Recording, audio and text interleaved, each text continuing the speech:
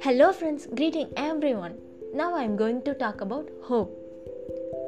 Our eyes lock with ourselves in the mirror each morning.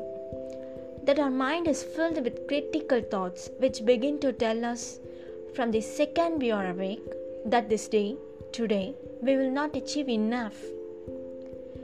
We stare at ourselves in the mirror thinking how long it has been since we last felt we had achieved anything. We struggle to change our thought patterns to say something positive to ourselves. To be mindful and aware that our thoughts have a direct effect on our day.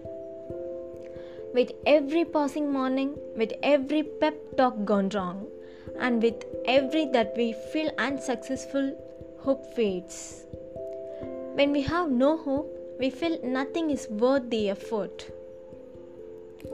That anything we try will be futile. Sometimes we blaming ourselves for not being able to manage our life.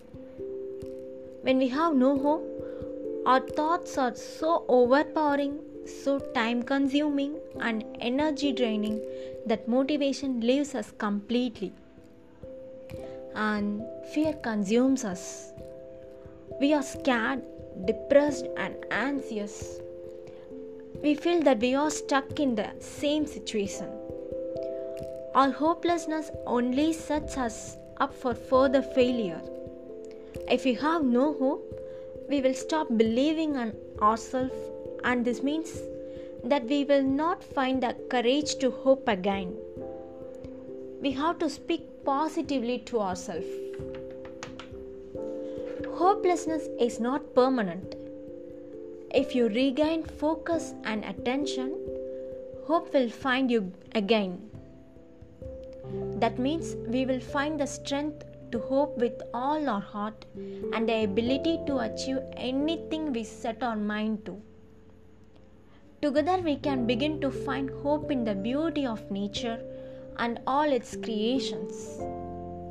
We can work on believing in our goals and begin working towards realizing our dreams. It will take a while, but I am sure we will get there. Thank you for listening. Start your day with hope.